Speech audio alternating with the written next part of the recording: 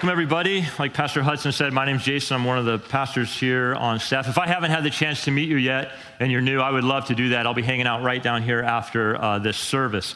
So for the last several months, we've been opening up this ancient text, first book in the Bible, Genesis. As the name implies, it's all about beginnings, the genesis of things. And now we come to chapters 44 and 45. So we're going to wrap it up, guys, in the next couple of weeks. But I just want to say for now that these chapters actually hold the crescendo moment between this man Joseph, whom we've been looking at for the last several weeks, and his brothers. By way of reminder, it's been 20 years since his brothers sold him into slavery. Well, originally, they beat him. Stripped him down. He was Dad's favorite. Remember, he had this special robe that I believe it signified a place of prominence in the family, but being the second youngest, his older brothers weren't having it. They're looking at him going, no way, we don't like that. Take that thing off. But being 17 years old and rather naive, he perpetuates their jealousy. In fact, at one point he has this dream. It's a God-given dream, but he lacks some self-awareness. Like many people today, he actually shares this dream with his brothers. And in the dream, God reveals that they're all going to be bowing down to him. Now, I've told you before, I'm the youngest of 5 by a lot. If I went to my family members, especially my older brothers, and I said, hey guys, I had this dream where you all bow down to me, I can assure you that wouldn't land well. And it doesn't land well with Joseph's older brothers. They stripped him down, treat him violently. We read about how the word used to describe what they did to him was actually, it's the same word used to skin an animal. This is some serious mistreatment at the hands of his own family. They decide to profit off of him, sell him as a slave into Egypt. They have no idea how the hand of God will be upon his life. They have no idea. They can't even dream what will happen to him. As a slave, he's in the house of this influential man named Potiphar, where he's falsely accused of sexual harassment against the man's wife. The guy's innocent, but yet he gets this accusation. He's thrown into a prison where he remains for some time, and it appears, by all intents and purposes, that he's just absolutely forgotten. He's done everything right. Remember how we talked about this? What happens when you do everything right, and yet it's like everything turns against you? But he's super faithful to God. He's not going to abandon what he believes just because things get difficult. And that's how it is in life, right? Because it's like what you really believe about God, the ultimate test of that comes when bad things happen to you. That's when your theology, so to speak, becomes refined. Because if God exists just to make your life easy, every single one of us is going to be let down because life has a way of taking things away from you. Then what? What if God had larger purposes to human suffering and pain? That is actually the overarching message of Joseph's life. You're going to see that in our text. So here's where we left things off. There's a severe famine that hits the land. God, through a dream, has made Joseph aware of it, so he prepares in advance. This is what elevates him to the position of number 2 in the Egyptian empire. He becomes the prime minister. He's the one overseeing all the food supply. So for 7 years, there's abundance. He stores up grain. For the 7 years where there is famine. So all of Egypt has to go through Joseph to get fed, including the famine is so severe that the surrounding areas, the land of Canaan, where his brothers live, their stomachs are also growling, so they have to make a trek to see Joseph. They have no idea that it's their little brother that has ascended to such power. So they appear before him again. Joseph recognizes them. They don't recognize him. He has the appearance of Egyptian. He's married an Egyptian wife. He's speaking Egyptian. He's got everything that goes with being in the position of prime minister. They would never assume that it's him. And they get the food from him, but he's putting them to the test because he wants to see have they changed in the last, it's been 20 years. Have they changed in the last 20 years?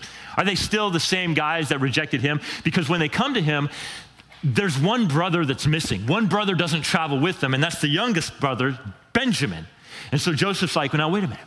In his mind, he's thinking, did you guys do to him what you did to me? Like, do you have this thing against little brothers? Where's Benjamin? So he asks them under this cloak of being an Egyptian. He's like, tell me about your family. They say, well, there's 11 of us. Our youngest is at home. Joseph says, bring him to me. Bring him to me. I want to know that he's still alive. So if you come back here, you don't come back unless you bring him to me. They run out of food in Canaan. They have to go back. Who do they see again? They're going to see Joseph. Joseph has one last test. 3 times, Joseph will weep uncontrollably. Gentlemen, sometimes it takes a lot for a man to cry. This dude cries 3 times around his family. And this 3rd time will be the loudest. And this 3rd time will be the most significant because it will be a 20-year reconciliation come to fruition. How does that happen? Well, let's read about it. So here's this last test.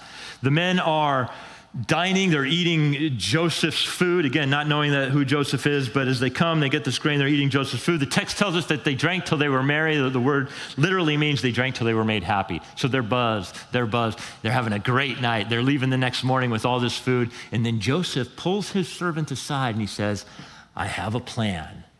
Chapter 44, verse 1. Then he, Joseph, commanded the steward of his house, fill the men's sacks with food as much as they can carry, and put each man's money in the mouth of his sack. Give him the food, but give him back the money. This is exactly what he did on their first trip. They were shocked when they found the money, and they're like, he's going to kill us. He's going to think that we stole from him. We got to get this money back to him. But Joseph planted the money back. Again, this was a test to see where their hearts were at. And look at this, and put my cup, the silver cup, in the mouth of the sack of little Benji. Give it to Benji, the youngest. See, at this point, they have brought Benjamin back. They have proven that Benjamin is still alive. Also, his money for the grain, and he did as Joseph had told them. So this is the ultimate setup. Maybe you can kind of see where this is going.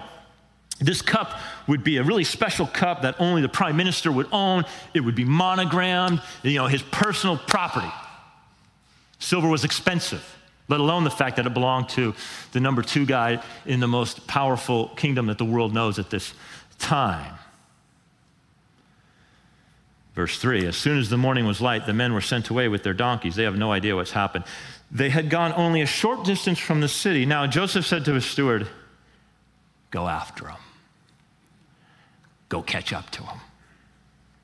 And when you overtake them, say to them, why have you repaid evil for good? By the way, if you're a thinking person, you should be asking this question. Theologians refer to the study of, why do bad things happen to good people? You ever ask that question? I hope you do. That's a super fair and honest question. You better be asking that question. If you're not thinking. The Bible says, come, let us reason together. Theologians call it theodicy. Why do bad things happen to innocent people? That's a very good question. Joseph is going to answer this question in a few chapters, but he's going to do so, watch this now, with all that he has learned about God through the highs and lows of his life. And the thing he's learned about God is that God is sovereign through it all. And I think of all God's attributes, perhaps his sovereignty is the most important in helping you calm down.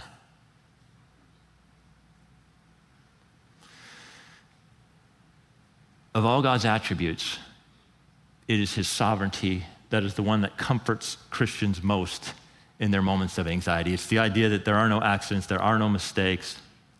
But the question remains, so if God is omnipotent, that means all-powerful, then he could stop the suffering before it happens. And if God is omniscient, meaning that he's all-knowing, then nothing escapes him. He knows what's happening. So why doesn't he stop it?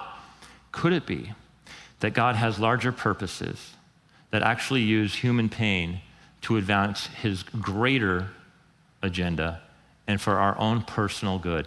If you can take your suffering up into the purposes of God and find meaning, it completely and totally changes your perspective on things. And that is not an easy thing to do because life is hard. Life is painful.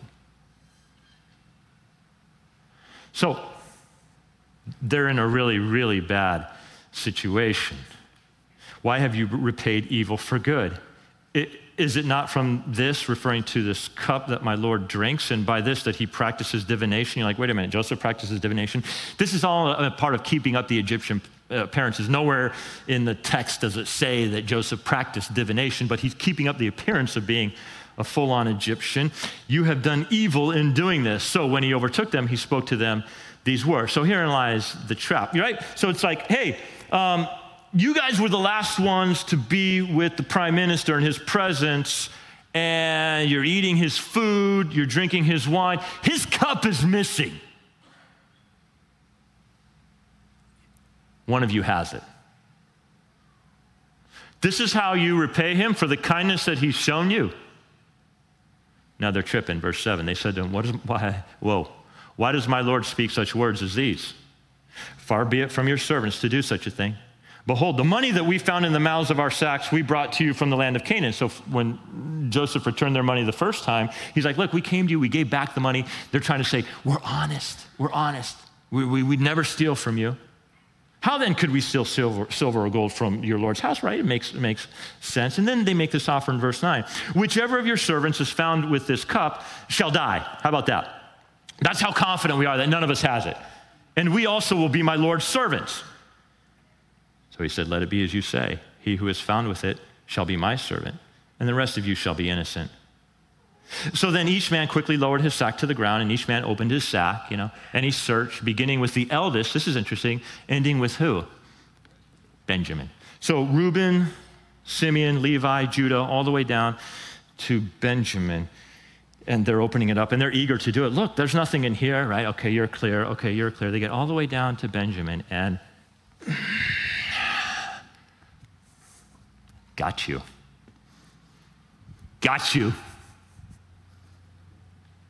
It's the youngest that took it. He's the thief. And so you know what that means.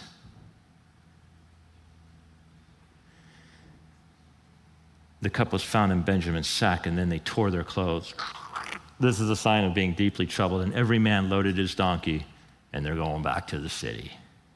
So the steward plays his little role very, very well. He sets them up, and he takes them down. Now, I said this was a test. This is the ultimate test. Why? Well, understand what's happening here. Joseph, he really wanted to know, when push comes to shove, will they abandon little Benjamin like they abandoned him? In that moment, will the older brothers say, Benjamin, hate to be you, buddy. See ya. Let's go, guys. Let's go. Hey, we've done this before, guys. We've been in this situation where we've abandoned little brother before. We can do that again. And then we made up excuses to our father. Remember we took his robe, dipped it in blood, and we said, man, the wild animals must have eaten him, Dad. And Dad fell for it. Guys, we could do it again. This is the ultimate test to see what's inside them. Pretty smart. Will they disown him? Well, it's interesting. As they're horrified, they tear their clothes. But apparently, these are not the same men as they were 20 years ago. When Judah and his brothers came to Joseph's house, he was still there. They fell before him to the ground. Remember when that 17-year-old Joseph had dreams of his brothers bowing down to him? This is the third or fourth time? But the language here in the Hebrew says that they literally threw themselves down to the dirt. Joseph said to them, what deed is this that you have done? Do you not know that a man like me can indeed practice divination? So again, he's acting the part of an Egyptian sorcerer. And Judah said, this is brother number 4, what are we going to say? What are we going to speak? How can we clear ourselves? God has found out the guilt of your servants. Behold, we are my Lord's servants, both we and he also, in whose hand the cup has been found. So he's like, you know what? Take us all. We'll all stay and be your servants. But he said, far be it from me that I should do so. Only the man in whose hand the cup was found shall be my servant. But as for the rest of you, go back to your father. And therein lies the twist. Because when Dad originally sent the guys, he refused to send little Benjamin with them. And the reason why is because the last time he sent the older boys with the younger, Joseph didn't come back. Why would he do that again? You guys aren't very good at looking after the little ones. There's no way I'm sending Benjamin with you. And so Judah steps up and he says, Dad, you have my personal guarantee. It's my life for Benjamin. I promise I will bring him back with me. And now they're stuck. This is a really, really difficult position for them to be in, and they actually explain that how this goes. So Judah speaks up, proves himself to be a leader, and he says, hey, let me explain something to you, Prime Minister. Verse 24, when we went back to your servant, my father, we told him what you had told us. Don't come back unless you bring our little brother. And when our father said, go again, buy us a little food, we said, we can't go down. If our youngest brother goes with us, then we will go down. For we cannot see the man's face unless our youngest brother is with us. So they tell it accurately. Verse 27, then your servant, my father, said to us, you know what that my wife bore me 2 sons. He's like, this is what Dad said. I had 2 sons by Rachel. Actually, of the 12 boys, they had 4 different moms, but Joseph and Benjamin had the same mom, Rachel. 1 left me. In other words, he says, Joseph is dead. And I said, surely he has been torn to pieces. He believed the lie that they had told him, and I have never seen him since. So if you take this one, if you take little Benji from me, and harm happens to him, I will go to my grave in sorrow. In other words, he says, my dad's going to die if I don't bring Benjamin back to him. Now, therefore, as soon as I come to your servant, my father, and the boy is not with us, then as his life is bound up in the boy's life, as soon as he sees that the boy is not with us, Dad's going to die. And your servants will bring down the gray hairs of your servant, our father, with sorrow to Sheol. For your servant, Judah himself, became a pledge of safety for the boy to my father, saying, if I don't bring him back to you, Dad, then I shall bear the blame before my father all my life. Now, therefore, please let your servant remain instead of the boy as a servant to my Lord. So this is a huge change of heart. What Judah says now is, let's not mistreat and abandon little brother. Judah says, I'll give my life for his. But there's something else going on here. For the first time, Joseph hears the lie that his brothers told to their father about what happened to him. He never knew that they dipped his coat in blood, the blood of an animal, and then took it to Dad and said, Daddy's been devoured by wild animals. It's like he's in front of his abusers and he's reliving the abuse, and he hears the lies that they sold to Dad about his death. And at the same time, he actually hears Judah say, I'm not going to let happen to Benjamin what happened to Joseph. My life for his. Let the boy go. My dad will die if he doesn't come home. My life for his. And this ends up melting the heart of Joseph. Then Joseph could not control himself before all those who stood by him. As prime minister, wherever Joseph went, there would be a massive entourage, constantly surrounded. And he says, make everybody leave. Everybody out. So no one stayed with him when Joseph made himself known to his brothers. And he wept aloud, so loud that the Egyptians heard it, and the household of Pharaoh heard it. And Joseph said to his brothers, and I believe at this point, he speaks Hebrew. Up until now, he's been using an Egyptian interpreter to communicate. But in this moment, perhaps he speaks Hebrew. And what does he say? I'm Joseph. I'm Joseph. And then he says, how's Dad doing? Is my father still alive? And the response of his brothers, his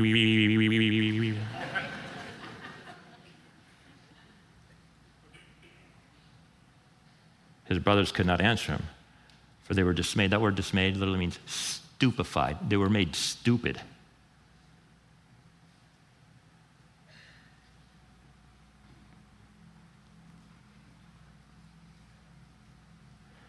They're surrounded by all of this incredible opulence like they've never seen.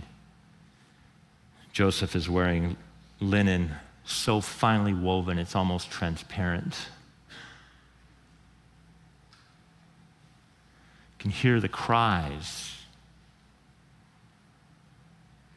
And everything just melts away. And they can't believe what's happening. They're rocked.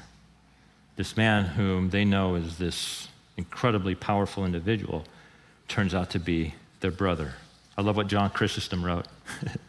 He wrote, quote, "I am amazed that their souls did not depart their bodies upon hearing their brother speak." And notice what it is that Joseph says. Immediately after saying, "What's up, brothers?" What does he say? "How's Dad?" Now, this is fascinating. Why does he say this? I'll tell you why I think he says it. There's a time in every grown man's life when he needs his dad. You see how I said that?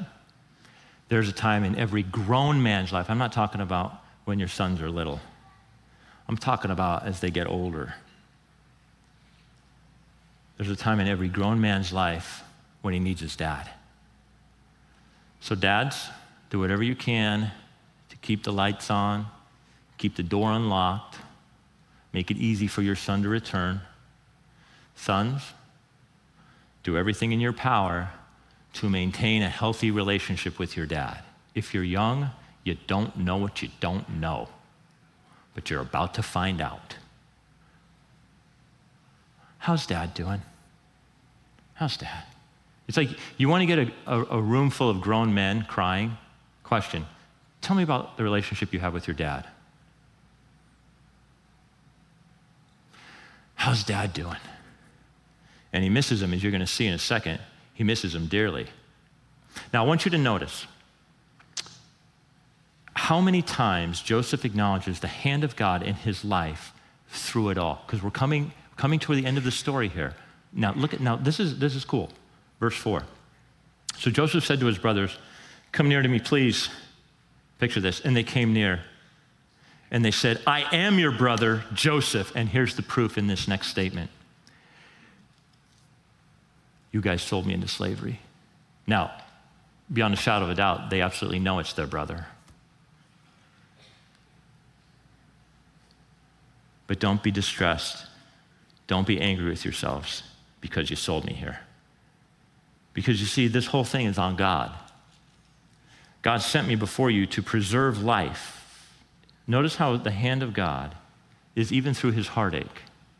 Rejection, family rejection, imprisonment, falsely accused. To preserve life, and literally to the preservation of life, because thousands of Egyptians would be saved because of Joseph. For the famine has been in the land these 2 years, and there are yet 5 years in which there will be neither plowing nor harvest. It's going to be really bad. And God sent me before you to preserve for you a remnant on earth. This is God's sovereign hand. He acknowledges it. And to keep alive for you many survivors. So this is really interesting. This is actually a nod to God's covenant promise, because there's like great-great-great-great-grandfather, I think I got that right, Abraham, going back to Abraham, Isaac, Jacob, Joseph. So when God came on the scene and has this conversation with the patriarch Abraham, he says, "You're going to be my guy. You're going to be my guy. And we're going to have this relationship. And what's going to happen is you're faithful to me, you're going to be blessed. And then I'm going to make you a blessing to others." Genesis 12, Genesis 15. And he says, actually, through you, one is going to come forth that will be a blessing to the entire world. Who's he talking about?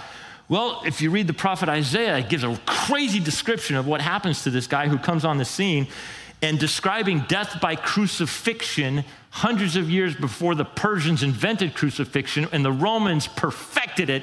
He describes the death of Jesus. And so Joseph says, God had these promises that were made. He's going to send forth the Messiah, but he's going to do it through our family line. It's going to be us. It's going to be the Israelites. It's going to be the Hebrews. It's going to be the Jews. That's what's going to happen. We're going to have to be kept alive. And so God put me in this position to keep the family from starving to death. Because you see, God has this greater purpose for mankind. It was not you that sent me here, but God. He's made me a father to Pharaoh and Lord of a whole house, ruler over the land of Egypt. Now hurry up, go to my father and say to him, "Thus says your son Joseph, God has made me Lord over all Egypt. Come down to me Do not tarry. You shall dwell in the land of Goshen, and you shall be near me. This was good land, Egyptian land, and your children and your children's children, your flocks, your herds, all that you have. There I will provide for you, for there are yet 5 years of famine to come, so that you and your household and all that you have do not come to poverty. So what happens is, this is how the Israelites essentially get into Egypt, where they will be for 400 years. You ever wonder how they wound up under Egyptian slavery? Bam, Joseph moves the family there, and then they start producing and producing. And the Israelites grow and grow. And now, verse 12, your eyes see and the eyes of my brother Benjamin see that it is my mouth that speaks to you. You must tell my father of all my honor in Egypt, and all that you have seen. Hurry, bring my father down here. Then he fell upon his brother Benjamin's neck and wept. These two guys share the same mom. And Benjamin wept upon his neck. And he kissed all his brothers and wept upon them. And after that, they actually have a family conversation. I would love to know how that went. Whoa, can you imagine that? Pass the turkey. Hey, remember when, sorry about that. My bad. What can be said? What can be said is that Joseph's words are actually theological declarations. In other words, what you really believe about God gets put to the test when you get stuff taken away. The hatred, the rejection, no pain like family pain, the rejection, the dreams, the caravan bound for Egypt, the false imprisonment, the appearance before Pharaoh, interpretation of dreams, the famine, the high position.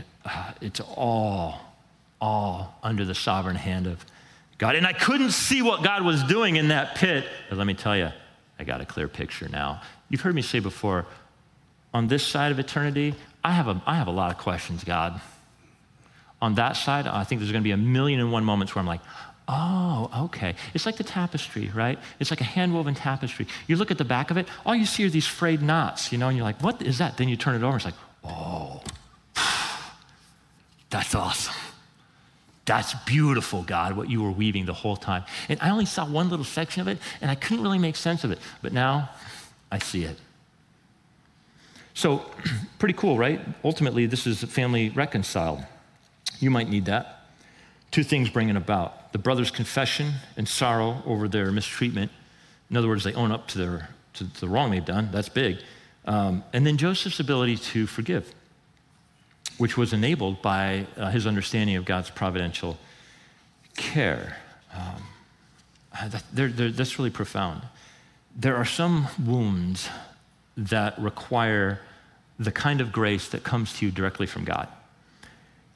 These are really, really deep wounds. And you are going to have a hard time forgiving others if you don't understand all that you've been forgiven of yourself. That might be the greatest test of whether or not you really understand God's grace toward you. How quickly do you share it with others? That's the beautiful thing about being on this side of the cross. Jesus is a better Joseph. Jesus is a better Judah. Judah steps up and he's like, my life for his. Well, Jesus steps up and he says, my life for everybody's. Joseph says, hey, God put me here so that I would save many. Jesus says, yeah, God put me here so that I would save everybody. But there's something to the brothers' response, because what happens with the brothers is they admit that they're wrong, their guilt.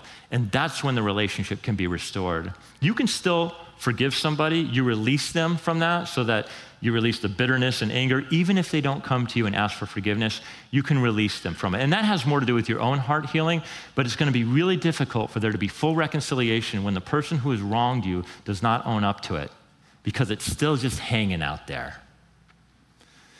In Matthew chapter 5, Jesus says, look, if you come before God, you have you're worshiping God, you've got your sacrifice there at the altar, and then all of a sudden you realize, oh, you know what? I have offended a brother. If that thought comes to your mind, then Jesus says, here's what you need to do. Go back and make it right. Leave your offering and go get reconciled. It's Matthew chapter 5. It's the greatest sermon ever preached in history, and Jesus drops it. See, it's not about the words that come out of your mouth as much as it is the actions that back up those words, because there won't be real reconciliation until you go and you say, words that are hardly ever heard today. How about this? I was wrong. I am sorry. There's great healing in those three words. So it's interesting because, this is the time of year where family gets together and there's a lot of pain and a lot of discomfort around the holidays. It's like people, they say, what are you doing? Well, I'm getting together with family for like 1 hour. Because everything is gaslit. Everybody's divided. Everybody has different thoughts and opinions. And it's like, well, what conversation can we have? Well, the turkey's great this year.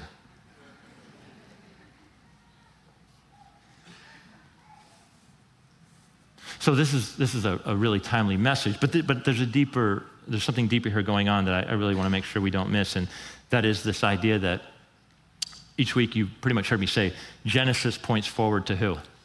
Jesus. Not loud enough. Jesus. Thank you.